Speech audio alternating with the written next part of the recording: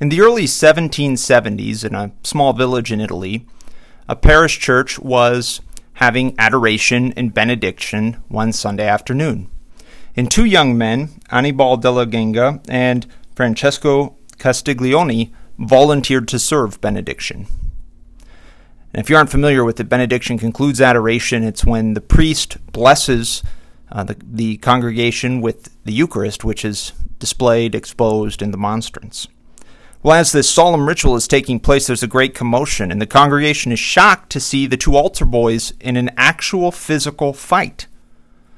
And Castiglione, one of the altar boys, he takes the brass candlestick he was holding and he hits the other boy in the head, giving him a terrible lump. Well, understandably, everybody was shocked and a little bit horrified, and the boys were asked to leave. Now, fast forward 50-ish years. It's 1825, and the church is getting ready to celebrate a Jubilee year, which is celebrated every quarter of a century. And typically, a Jubilee year is kicked off with a very beautiful ceremony in St. Peter's Square. The Pope, with a large group of people, they approach the Holy Door to St. Peter's Basilica, which is only opened on these Jubilee years, and the Pope is given a silver mallet or hammer, and he bangs on this door 3 times, each time saying, "Open unto me the gates of justice." The third time, the door swings open, and the Pope and his people follow in through this holy door.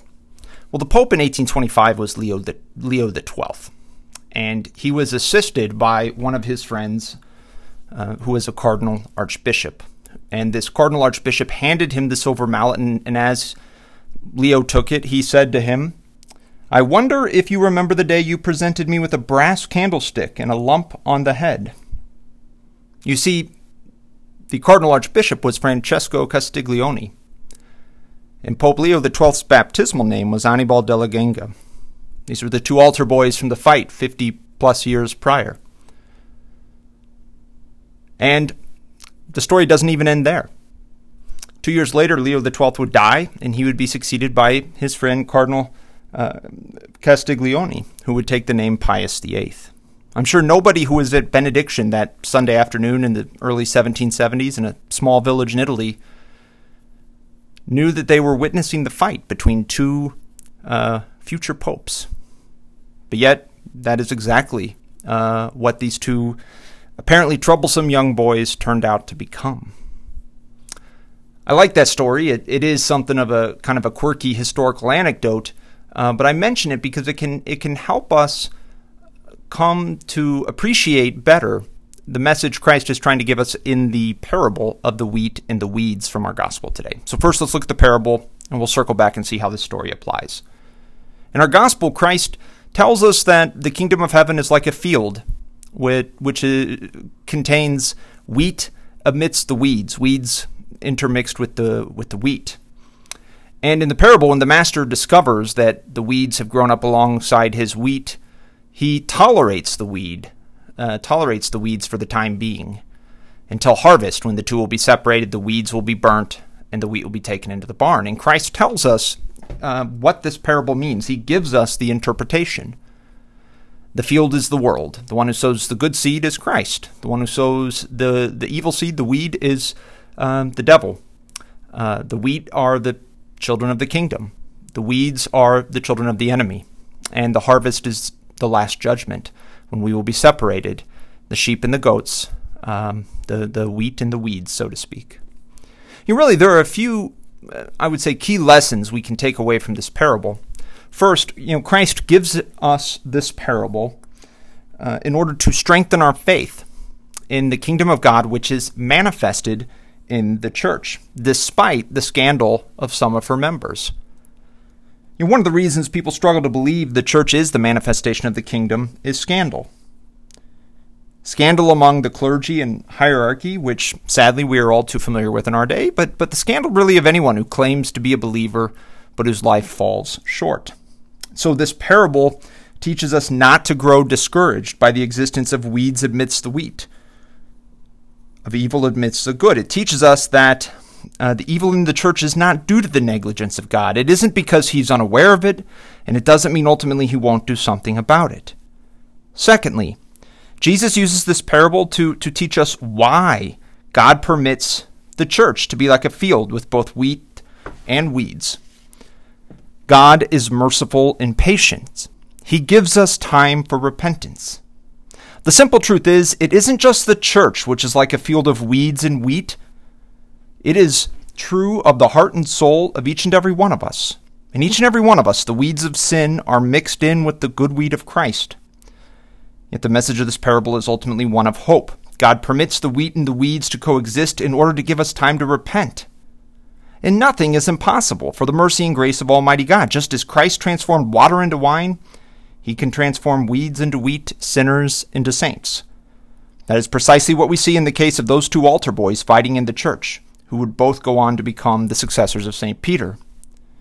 I'm sure there were people ready to give up on those boys right there, to write them off as trouble and no good. Yet, by the end of their lives, no one was saying that anymore. The two boys, they became men of God. They aren't canonized saints, but obviously there was a profound transformation in their life. They made the most of the time God gave them. They repented, were converted. They allowed the grace of God to transform them. And we must follow their example. We must repent. And we can't put off repentance until tomorrow, because the final layer, the third lesson of this parable, is a simple yet sobering reminder about the reality of the last judgment. It is a warning that one day we will all find ourselves before Christ the judge, and He will then ask us to give an account for our life. Christ often talks about this, not to terrify us, not that we'll be paralyzed by fear, but that we keep in mind the heavy responsibility that's been entrusted to each and every one of us.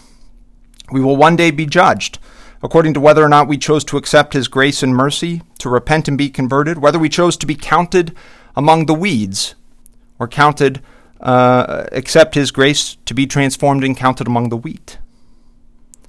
So we must repent and be converted. How do we do that? I mean, it's easier said than done. Well, I actually think weeds and the problem of weeds can give us some insight into how sin operates in our heart and soul, and how, by the grace of God, by the mercy of God, we can overcome it. So first, if you have a garden, and then you know it's a constant battle against weeds. Weeds don't stand pat, all right? It's not like, you go through, you spray and you pull up weeds one day and then they're not going to come back. Or if we neglect to spray and pull up weeds, they will overgrow and take over a garden. Well, so too is it with sin in our heart and soul. If it is not checked by the mercy and grace of Almighty God, sin, the weeds of sin, will overgrow in our heart and soul. And so we must have this constant vigilance. We must constantly be turning to God for His grace and mercy.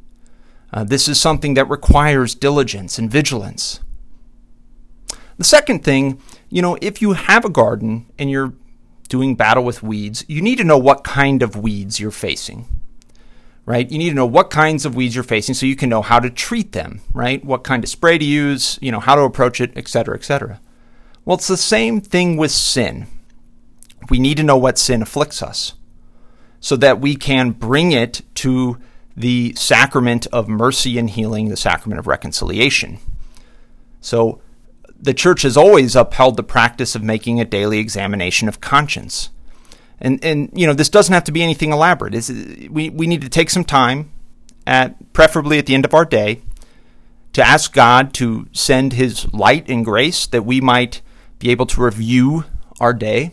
We want to thank Him for the blessings we've received, and we want to acknowledge and express sorrow for any failings and sins we may have committed. And then, if we do this regularly, we will begin to see a pattern emerge. We will begin to get some idea of what is at the root of our sins. There are 7 deadly sins, and every single sin you can imagine, any sin you can imagine, has its roots in one of those 7 deadly sins. Pride, envy, anger, sloth, gluttony, lust, greed. All sins are rooted in one of those 7 vices. And you know what? We all struggle with 1 or 2 or 3 of those.